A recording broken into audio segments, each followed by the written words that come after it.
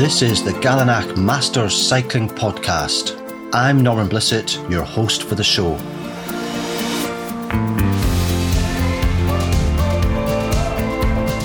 Gallinack Masters Cycling is a global community of 50 years and older cyclists who support each other to love life through riding our bikes. Each week we share inspiring stories from our riders around the world, showcase great places to ride our bikes and give tips to help you get fitter, healthier and more confident on the bike.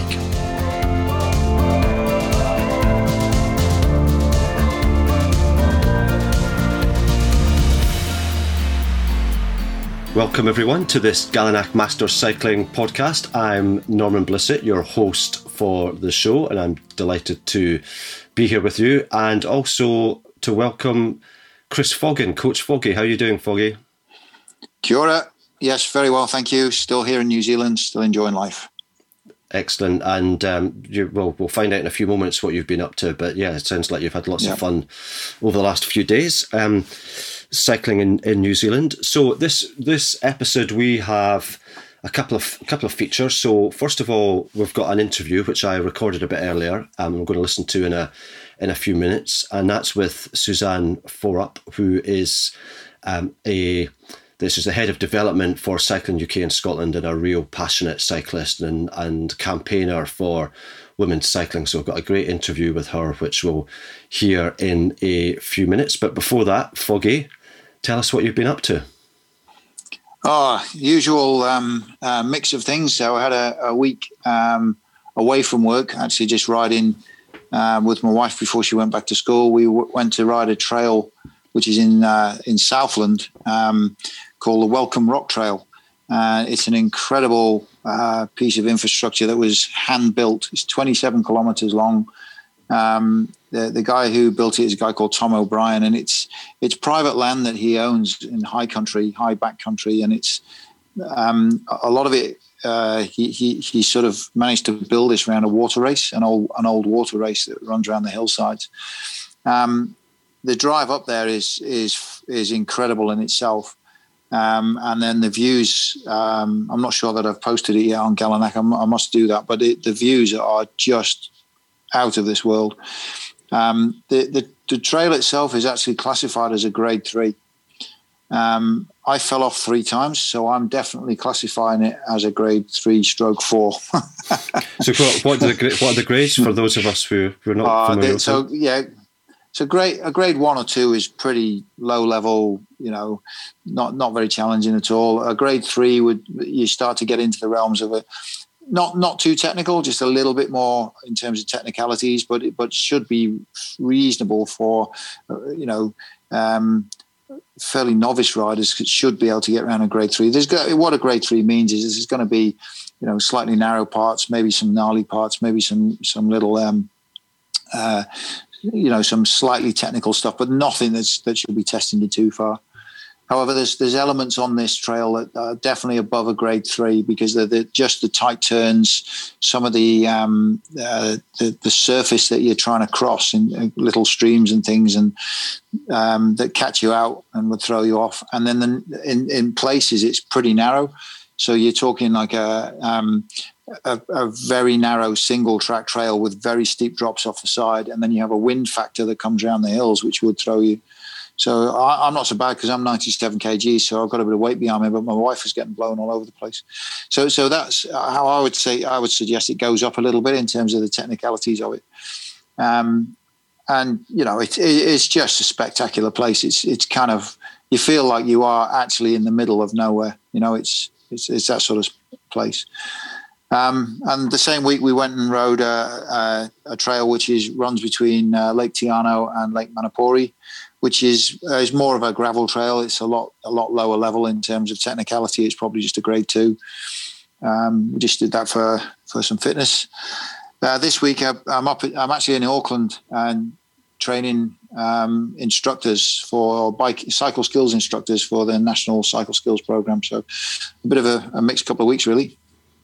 Fabulous. I'm so envious of your life, Foggy. I really am. No, it's horrible. I hate it. I'm not going to complain about the weather like I do in every podcast, but I've not got, in lockdowns, I've not got very far, and just to listen to these adventures and that that you're going out and you're coaching around New Zealand as well. It's fantastic. Yeah, you've got to remember, mate, we'll be going into winter as well. So that our winters we'll be down at -8, -12, which you just don't want to ride in. No. I've not got very far. I've got a couple of short rides out in the last week, but just very short ones. A lot of indoor cycling. But I've been really busy on the podcast front. With our kind of big plans for the year lined up, as well as the interview that we did last week with Simon Jones at Cycle Park, and the one we're going to listen to in a few moments with Suzanne Forup, we've got quite a few others. I've lined up I'm not going to give away any names at the moment. We'll leave that for surprises for the future. But we've got an episode on tandem riding. We've got a couple of amazing people who are going to share their stories of tandems. Actually, more than a couple, including some world record holders. Fantastic. So looking forward to that.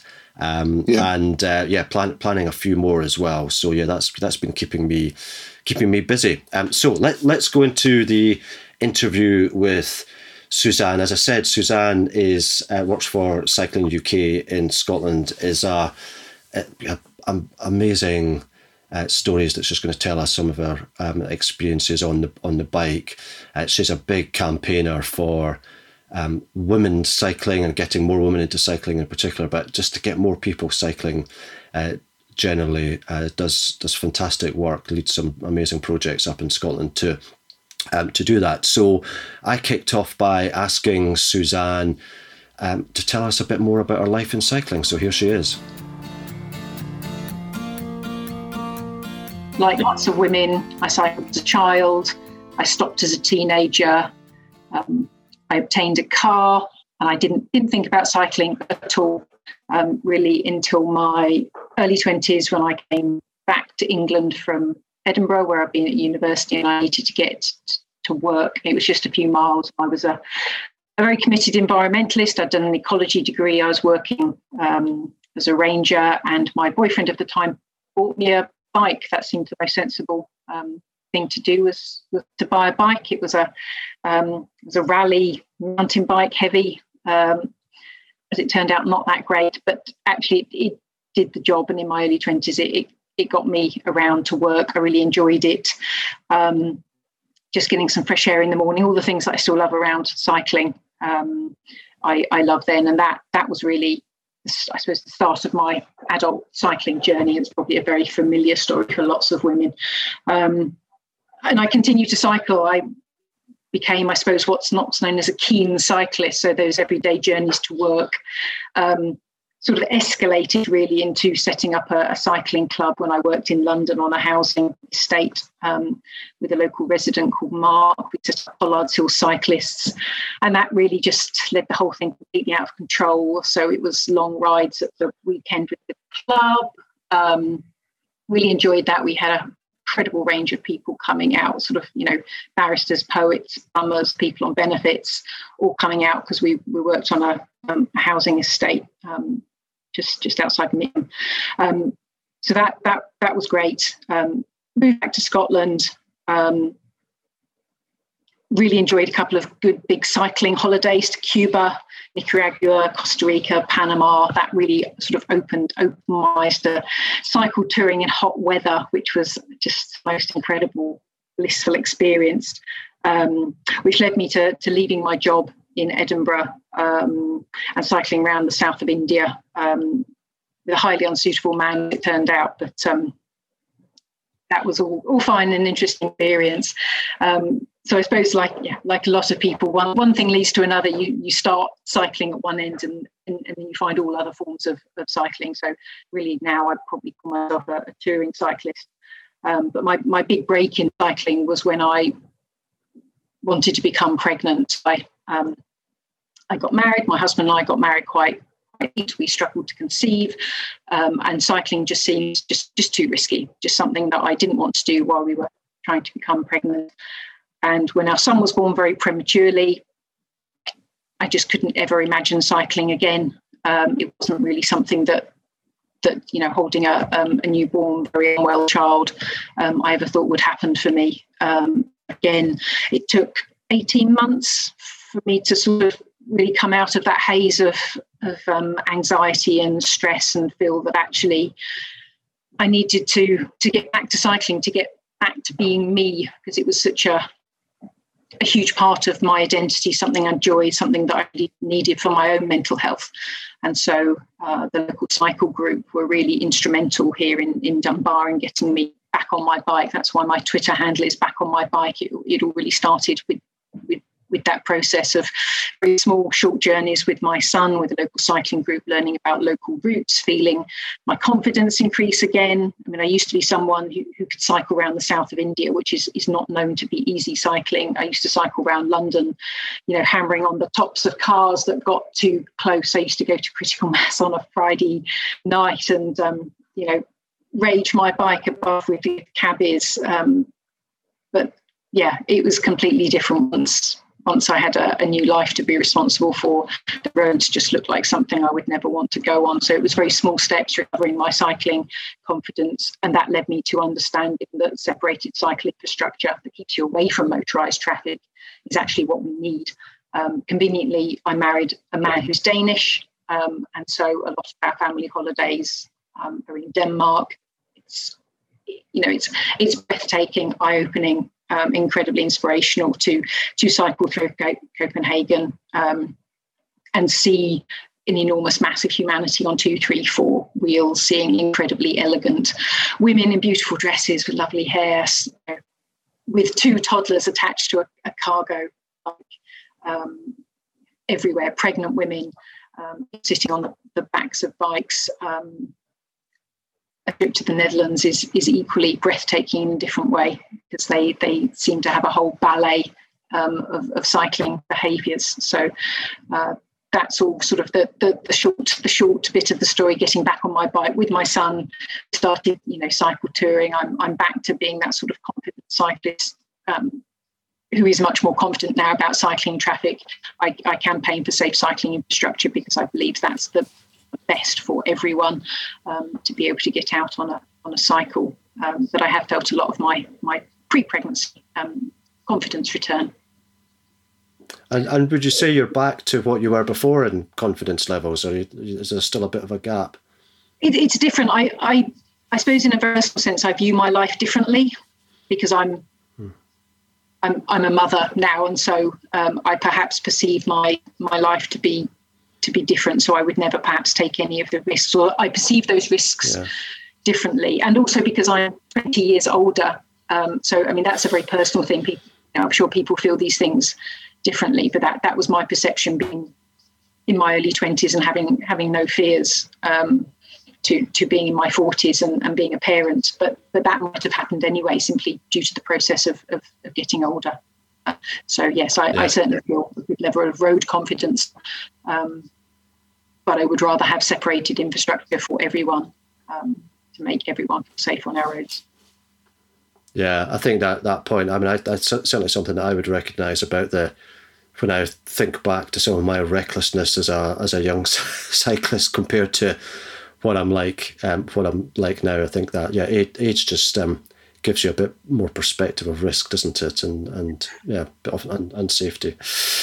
Absolutely. What a fabulous life in cycling you've led so far. Then, Suzanne, I'm sure there's a lot more planned in the future. But let's come to that towards the end of the interview. But you mentioned that you live in Dunbar, which is, well, you tell us where it is in Scotland and what it's like around there.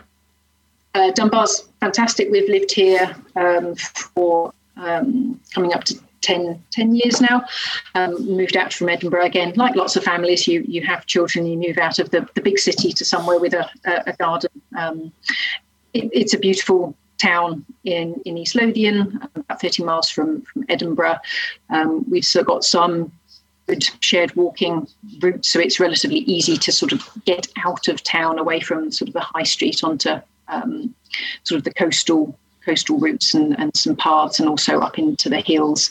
We are very lucky because we've got a good network of sort of back roads that I describe as quiet. I think for most people, you would find it, relatively relaxing. We're not choked with cars. Lots of our network of back routes is only really used by traffic from the houses in those places. So there's often, the A1 takes most of the heavy traffic straight from sort of East Lothian to Edinburgh. So the back roads are relatively clear. It's not perfect, but it does feel like a much safer place to cycle. So I'm able to cycle out with me, and I'm not quite so conscious about his safety as if I would, if I'd been in a city or perhaps a much larger town. Excuse me. Yeah, and I know that area. I was I've lived in I don't live in Edinburgh now, but lived in Edinburgh for years, and when I do go back up there, it's quite a common cycle route to come out of Edinburgh up to North Berwick, down to Dunbar, back through East Linton and Athelstaneford. I'm sure I'm mispronouncing that, which is where the Scottish flag was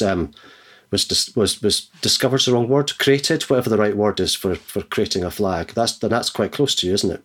Yes, lovely little village. I think the coastal route out from Edinburgh to North Berwick is very much a club cycle, and the cafes of North Berwick in an average summer's day are absolutely packed with cyclists. There's a lot of very sweaty lycra action going on. But it's a really lovely place to come out to. Some great views along the coastline. Yeah, I'm very jealous. It is a great part of the world to cycle around there. So you've kind of touched on a little bit about what you get out of cycling, why cycling is important to you, but what does it mean to you? What difference does it make to your life? I suppose it really, I often say in tweets that it helps me keep my balance, and I think something that I would reiterate again, it really enables my physical and mental health to come together. It enables me to deal with the stress of work and family life. It helps me find the headspace to think through the things I need to, but also not think about things when I need to. It's one of those activities where, yes, your mind can be entirely consumed by trying to go further and faster, but also your mind can roam and wander away while your feet are busy working at the pedals. So I think for sort of my physical and mental health, it's absolutely necessary. But what I really love about it is those travel options, that sort of cycle touring element of it. I just find the most exciting thing. The best bits for me really about cycling these days is being able to pack up my panniers or my bike packing bags along with my son's bags, which he's now able to get on his little bike, and go off, preferably on a ferry, using a train, and go somewhere completely different and see my son just, I suppose, blossom. His confidence grows. He's able to transport himself. This summer he did his longest ride from Edinburgh to Dunbar. That's 35 miles when he was 8. I'm sure many children, I'm sure, do longer rides if they're of that. But he's not particularly sporty. But what he really enjoys is feeling that sense of achievement that you can get from A to B under your own steam. And I think that's an incredible, powerful thing for us all to experience, to feel capable and able, particularly for those of us, who perhaps weren't very sporty at school, or didn't feel that physical activity was for them. It doesn't have to be about sport. It doesn't have to be going fast. You can feel physically able and capable just by turning pedals and getting from one place to another. And that's what I really, really enjoy, and seeing fantastic places in the world, and particularly Scotland, where I live. Yeah. Well, fully recognise all of that, and I think there's nothing better than seeing kids on bikes and the sheer joy and pleasure that they get from that. It's wonderful. I do think, certainly for me anyway, and having spoken to a few other people, there is something about cycling that's almost taking you back to childhood. Because for many kids, and I was certainly one of them, cycling was, if not the number one activity, pretty much the number one activity that you did. You're on our bikes all the time, and there's something now about that's. I wondered myself about, am I being transformed back into childhood and getting the kind of simple pleasure of it all? So kind of seeing it and experiencing it as well. Yeah. So you're a big campaigner for women cycling and encouraging more women to cycle, and creating a safe environment for women to cycling. So what should we be doing? And I mean we in the widest sense, in the cycling community, but also in terms of government as well. And what should we be doing to enable that to happen? Well, we need to be making it safe. I think that there's probably some differences between utility cycling, sort of everyday journey cycling, going to the shops, going to work, those sorts of activities. How you enable that might be somewhat different to how you enable women to take up leisure cycling or adventure cycling. But probably where they're similar is that you need to think, about safety. Everyone needs to feel safe if they participate in anything. So certainly for utility cycling, we need safe, separated infrastructure that enables women as well as men to cycle. It's the number one thing that everyone always puts down in every survey and piece of research, is that separation from motorised traffic, particularly where there's a lot of it or it's fast. That's first and foremost what needs to happen. You can see that in all high cycling level countries like Denmark and the Netherlands. That's what they have, and that's where you see more women cycling and equal numbers of women to men. So first and foremost, those are the things you need to look at. Along with that, reductions in speed, enforcement, all of those sort of legal issues to make sure that people feel confident that when they're on their bike that they will be taken care of, and that people will give them good space, that cars won't come too close to them, even if the infrastructure isn't perfect. That sort of road safety aspect is probably particularly important for utility cycling in towns and cities where there's a lot more motorised traffic. In places where I live, the motorised traffic is predominantly in the town. So when I'm leisure cycling, I'm not thinking so much about the cars. I'm thinking about the lighting. I'm thinking about underpasses. Does that feel safe? What's it like at night? Are paths lit? And that's about, I suppose, how women feel and how we've been conditioned to think about our safety and what might happen to us in the dark. I think a lot of women find that a big barrier for city cycling as well as leisure cycling. It depends on where you are, what the lighting and the conditions are like. Is the maintenance good on the path? All of those sorts of issues.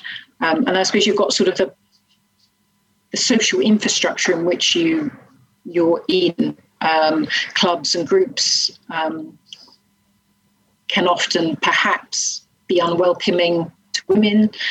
You need to make sure that if you want your club or group to have more female members, then you need to make sure it's an inclusive, welcoming environment for beginners as well as those who perhaps are more experienced. It needs to be an environment that people feel that they can ask questions and enjoy and flourish in, and not be made to feel that it's in some way sort of a clique or a particular type of environment. Obviously, banter can be an issue, and some people see banter as something entirely different if you're not a member.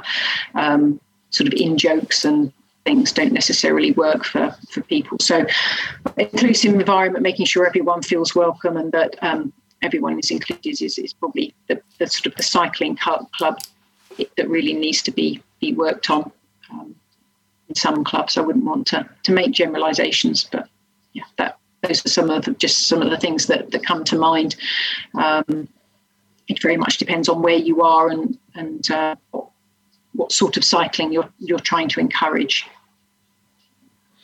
So what advice would you give? I mean, imagine that there's maybe a woman listening to this podcast who hasn't been on her bike for quite a lot of years, wants to do it but is not sure, a bit wary of it for all the reasons that you've described. What advice would you give? Try and find someone else to cycle with. Do you have a friend, a buddy? Is there a local cycle group? All of these things, I think.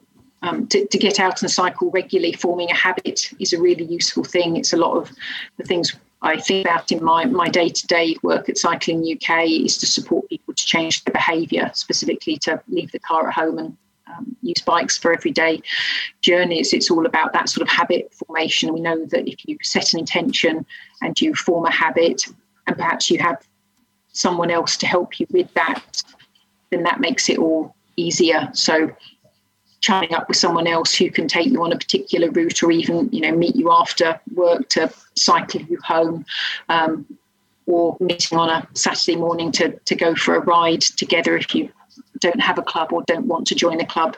Very much depends on the sort of cycling you want to do.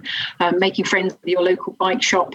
Some bike shops are fantastic, others are not. If you can get a recommendation from a good source for a good local bike shop that can ensure that you get a bike for your needs rather than the bike that the bike shop wants to sell you, then that's always good.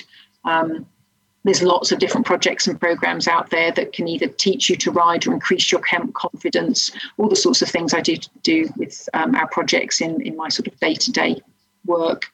Those sorts of activities, there's a lot of them across Scotland and across the UK now, trying to support people to cycle. So finding out, the Cycling UK website will be a great place to start finding out what's going on in your local area and where you might find some sources of support. That's for sure. Yeah, and also check out the Galanack Masters Cycling pages and our group as well. We've got riders, female and male riders from around the world who post regularly in our group, with lots of good advice there as well. So, yeah, thanks for that. We are hopefully in the UK at least going to come out of lockdown at some point in the next. Well, I don't want to put a time scale on it. Be tempting fate too much, wouldn't it? Yeah. But it's going to happen. It's going to happen. We're going. Our freedoms that we've given up for a while now are going to start to come back slowly but surely.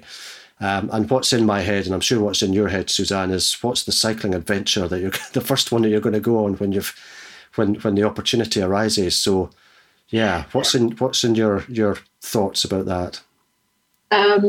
I think probably a couple of different things. I often go cycling with my friend Claire. We had some great adventures last year, very, very close to home in East Lothian in the Borders. So I'm hoping for some overnight bike packing adventures with our tents and sleeping bags. So very happy to just get out locally, quite frankly, at the moment. I think the first bigger trip in this summer, I hope, will be Orkney and Shetland, something my son and I planned to do last year. Was to get up there. I've got colleagues and really looking forward to seeing them, having a sort of adventure time. I love cycling on islands, particularly off islands. We've been to Orkney before and really want to go back and explore some of the outer islands. They feel really great places to cycle, particularly with children, feel very safe because of the lack of motorised traffic. And they're always very welcoming. So looking forward to that. Possibly the Western Isles if we can squeeze it in. And then if we are able to leave the UK, then we'll be looking to go straight to Denmark and see our family. And so I'll be cycling around the village that husband grew up in and enjoying the fjord views and being able to get some wonderful peace and quiet on the cycle paths around my husband's home, I hope.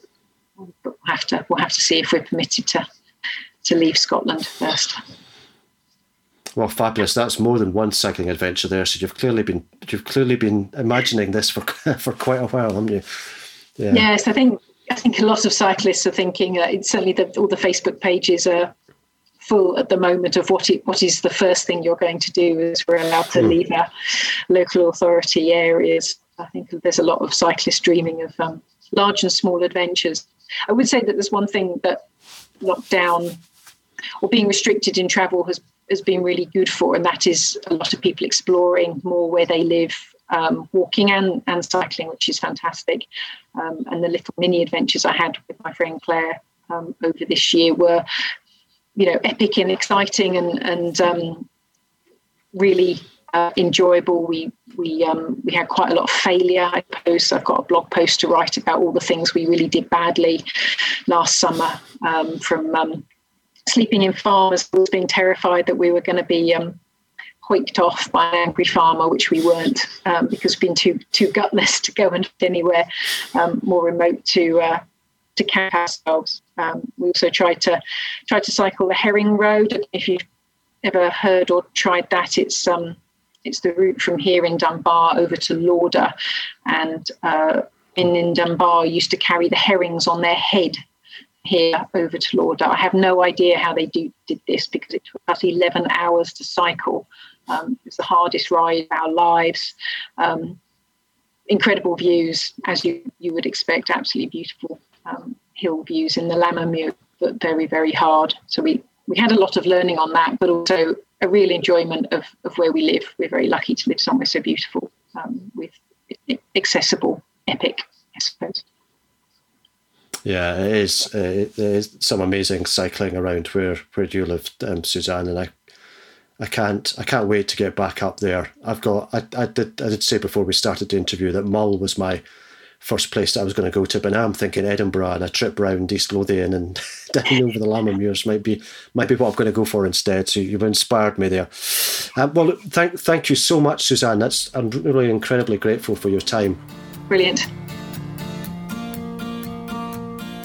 Well, Foggy, that was Suzanne. There's loads that she shared with us there that I just really stuck in my mind. One of them, the first one actually, was that when she said about a 35-mile ride with her 8-year-old son and not being that much for an 8-year-old, I thought, wow, that's incredible for an 8-year-old to be able to cycle that distance. That is a pretty epic ride for an 8-year-old, definitely. Obviously they're a cycling family, but yeah, definitely I would see most 8-year-olds not being able to go anywhere near that distance. Yeah, and I think we spoke about this last week, didn't we? About the sheer pleasure of seeing kids on bikes, and it's incredible. How also, I certainly for me, I think cycling, part of my enjoyment of cycling is almost going back into childhood and having that these carefree times that you had as a kid. They come back into your conscious, even so your subconscious. Absolutely. It's incredible. I mean, across the world, I think we're seeing a resurgence of kids riding bikes. I just wish we could see more riding to school. That would be quite awesome. Yeah, it would. It would. And I think when as Suzanne mentioned there about some of the countries in Europe and in Denmark and the Netherlands in particular, but also Belgium, the efforts that these countries have put there over many years to create the infrastructure for cycling, it just enables that. It just makes it easy. Absolutely. For me to, I did this last year, cycled to primary school with my son and back, and it was it's not that far. It should be quite cyclable, but it's all on open road. Some of it quite quiet road, but all on open road, and therefore you're right in with the traffic. And as we've talked about before in previous episodes, 95% of drivers are really fine, but you get your not so fine drivers who just make it downright dangerous. The more that we can do to do that particularly in the UK. It'd be interesting to get your thoughts in New Zealand, but in the UK, there's little bits of work on trying to segregate cycle lanes. But it's apart from in the cities, it's few and far between. But we're such a crowded country here. It's something that we really need to think a lot more about. But obviously, it's a bit different in New Zealand. A little bit, but you still have the same, the same sort of driving attitude sometimes. And there are pieces of infrastructure being put in around the country to separate cyclists. Christchurch rebuild, for example. After their major earthquake, they've had a real opportunity to put a lot more cycle infrastructure in. They're doing quite well.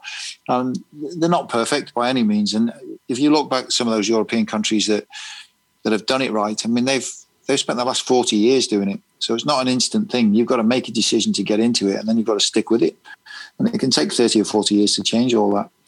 So where opportunities come up for some of these planners and councils that are in charge of places and governments and stuff, they really do need to bite the bullet and then get stuck into it headlong.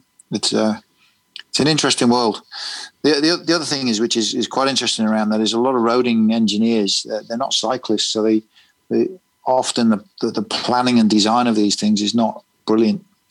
So it's good to see in places where the authorities have actually taken advice from the experts, which means the cyclists, So, yeah. But good. All good.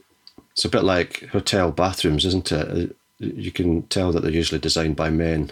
Whenever my wife goes in, we go to a hotel, shows this room was designed by a man. Oh dear. yeah. But it's the same. It's the same thing, isn't it? That I suppose it's that philosophy of, if you design with one thing in mind, that's all you're going to get. If you design it on the back of this is for cars, then that's all you're going to get. When actually, it's to be designed for people and all the different people, pedestrians, cyclists, horses, horse riders, car, whatever it is. Design it for everyone. But it would be lovely to see. I mean, to be fair, in the UK, and there's been a lot in London, in around London, some of the other cities, Manchester as well.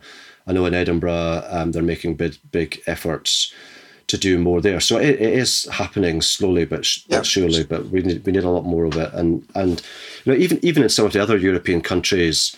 I mean, we've mentioned Denmark and the Netherlands, but I know I've cycled in Belgium, and there's a lot of separated cycling infrastructure there. It's really good, and also in France, although it's not quite so comprehensive in France and Spain and these countries as well. Although they're the bigger countries with a lot more space. So I think in Paris, there's a big effort in Paris to make that a really cycling friendly city. So there just seems to be, and I'm for listeners in America and South Africa, I'm not so familiar with what's happening there, but certainly around Europe, I think there's a drive for a whole lot of reasons to do more of that, which is great to see. Yeah.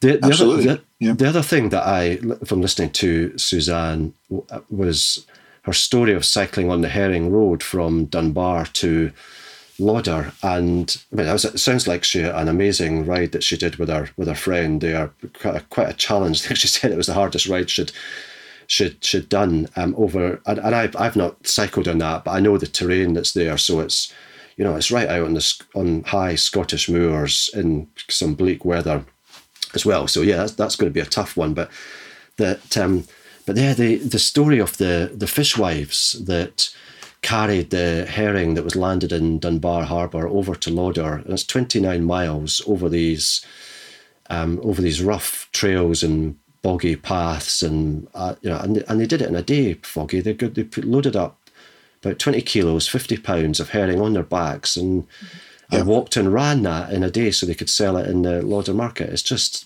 unbelievable. Yeah, I don't think people these days really understand how hard it was back then. But it's interesting listening to that in terms of the Lauder, because this is how small the world is. And where I live in central Otago, literally about 15 kilometres down the road, is a little tiny settlement called Lauder. Now, obviously, the Scots settled around central Otago all those years ago, and there's a lot of Scottish names down this way. And when I heard that name come up, I thought, this is just incredible. So I live very close to the New Zealand version of Lauder, which is a tiny little village. It's a tiny, tiny little place on the Central Otago Rail Trail. But yeah, there's the synergies are there across the world. It's incredible, isn't it? Yeah. I love that. I love. I mean, I've travelled a little bit, but I also love looking at maps and seeing these names of Scottish towns that I know well in the middle of New Zealand or the US or Canada, and I just kind of, your mind drifts, and I think, that's somebody who has emigrated, possibly in the 17th, 18th century, gone to live, built a house there themselves and thought, I'm going to name this after where I came from, and that's how these towns developed, isn't it? I guess. Yeah, I mean, if you listen to the description you've just given there of Lauder in Scotland. So Lauder in central Otago is very, it's high country. It's big rolling hills. It's lots of tussocky grass, sort of, and incredibly cold in the winter. I mean, you're talking minus 12s, minus 13, 14s there. It's a really, really. So it would be when they landed there all those years ago, they would have seen it very much like home. So they started to, to name these places. So. We've got a lot to be responsible for of the British, going around the world, conquering places and sticking names on places, So, yeah. let's not go into the Empire stories. No, of let's the Empire. say Probably not a great discussion to have. Yeah.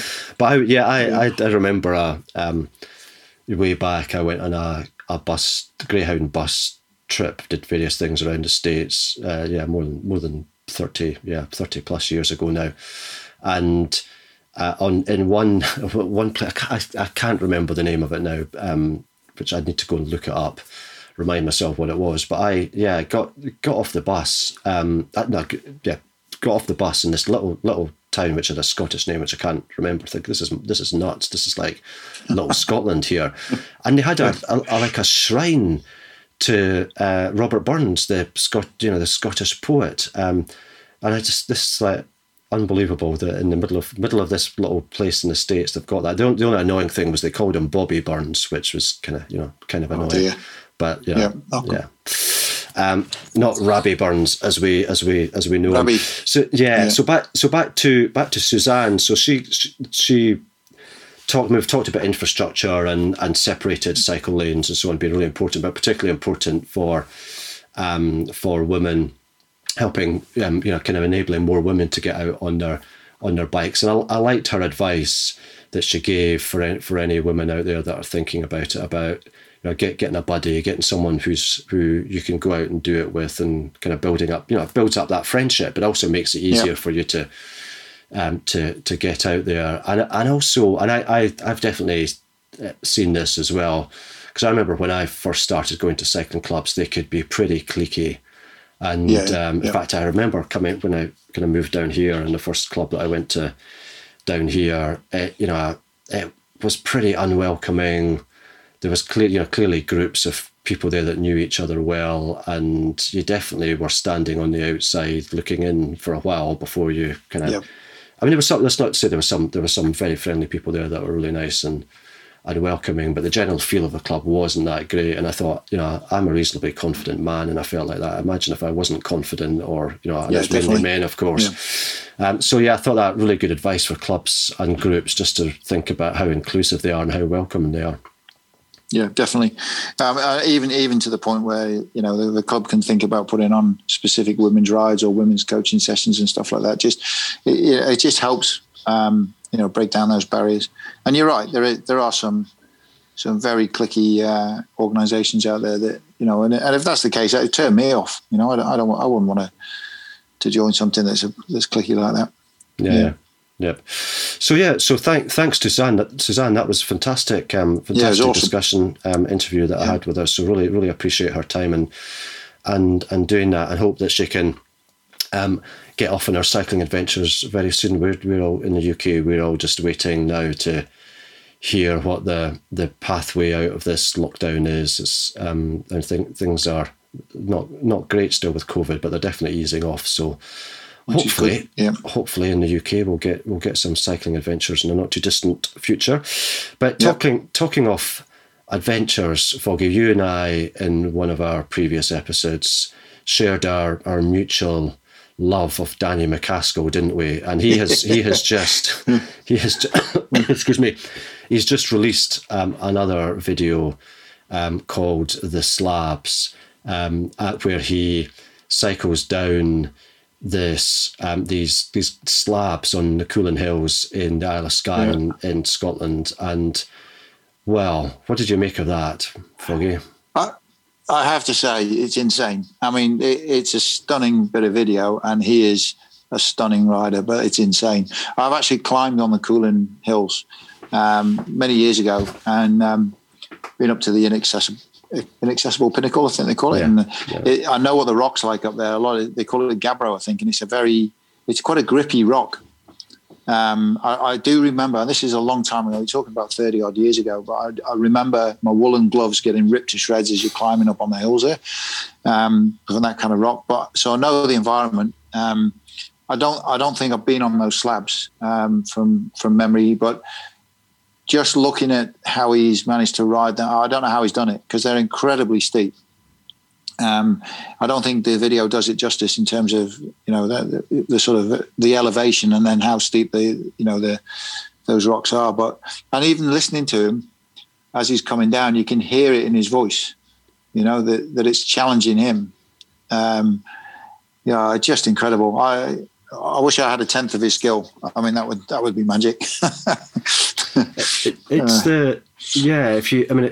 If anyone's listening to this and hasn't seen it, then jump onto Danny MacAskill's YouTube channel. It's the Slabs. It's on there. It's about 6 or 7 minutes long. I mean, even the start of it is incredible because he's fearless. He's climbing. Again, you can't really see it properly from the camera, but he's climbing up this rocky mountain, some fairly steep. Some kind of he's crawling in parts of it with a bike just strapped to his back. He gets to the top of it and off he goes. And it's not. I mean, these slabs are. They're kind of short sections, aren't they? So you're gonna get a short section of steep slab, and then there's there's maybe a narrow bit with a sheer drop down one side. There's some grass areas, buttresses. So he's having to do his usual tricks and jumps over. Yeah. Well, there's one bit where he comes down a fairly steep, and he's going really slowly, so you can see it's challenging. And on his right hand side, it's like hundreds of feet drop down. I mean, it's certain death if he falls off, and he just manoeuvres this bike, just letting it go gently down a little few jumps. Yeah. Just unbelievable. That's incredible.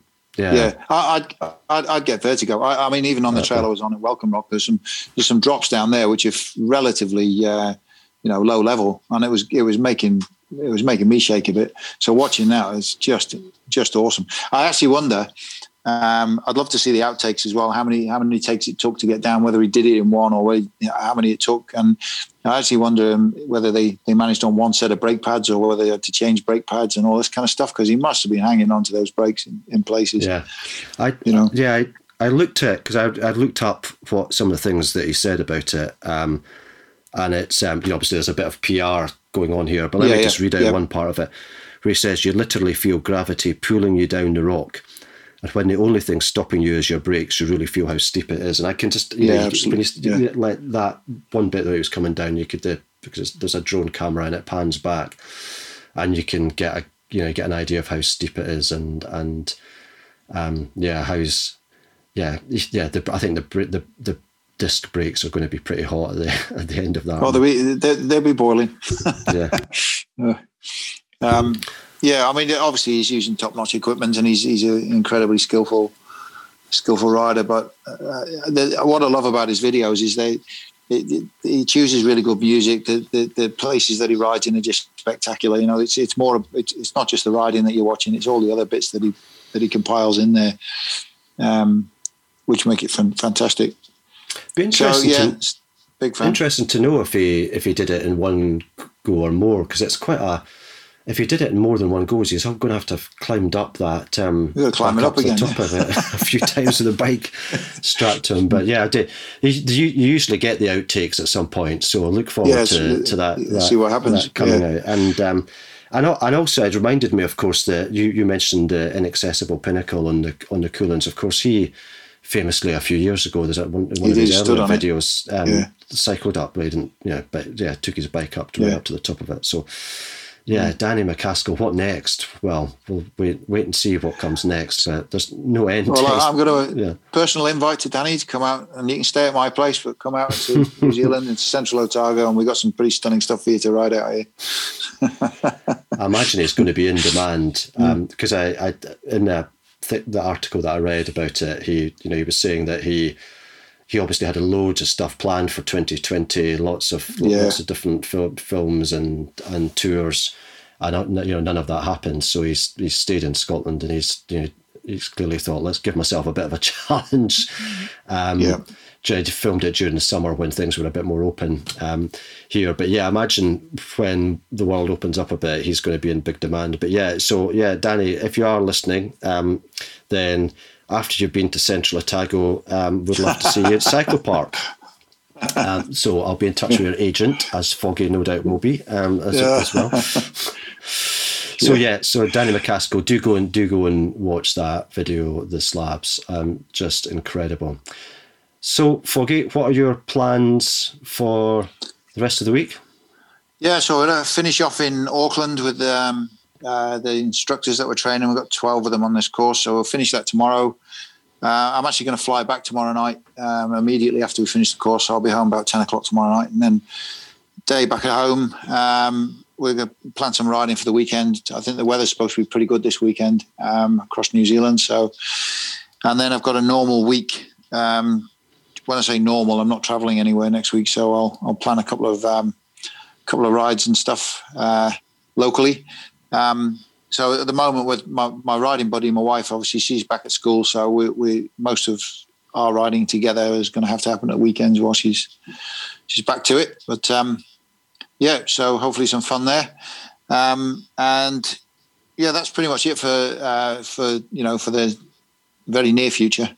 Obviously, we've got I've got to get past the end of February because I'm still trying to figure out what I'm doing with a couple of projects beyond sort of leaving my job with the national sports body. So there's a bit of planning to do there as well next week.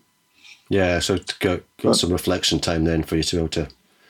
Oh yeah, a bit of reflection time, but also forward, yeah, definitely, but a bit of time to try and get a couple of projects I've got hanging on there just to get them a bit further forward. Yep. Okay. Excellent. And I looked at the weather forecast earlier, so it's looking a bit better down here. Hopefully over the weekend. So yeah, I'm going to get out. Definitely get out. Okay, so thanks, Foggy. Thanks to Suzanne as well for the interview, and look forward to jumping onto the next podcast next week.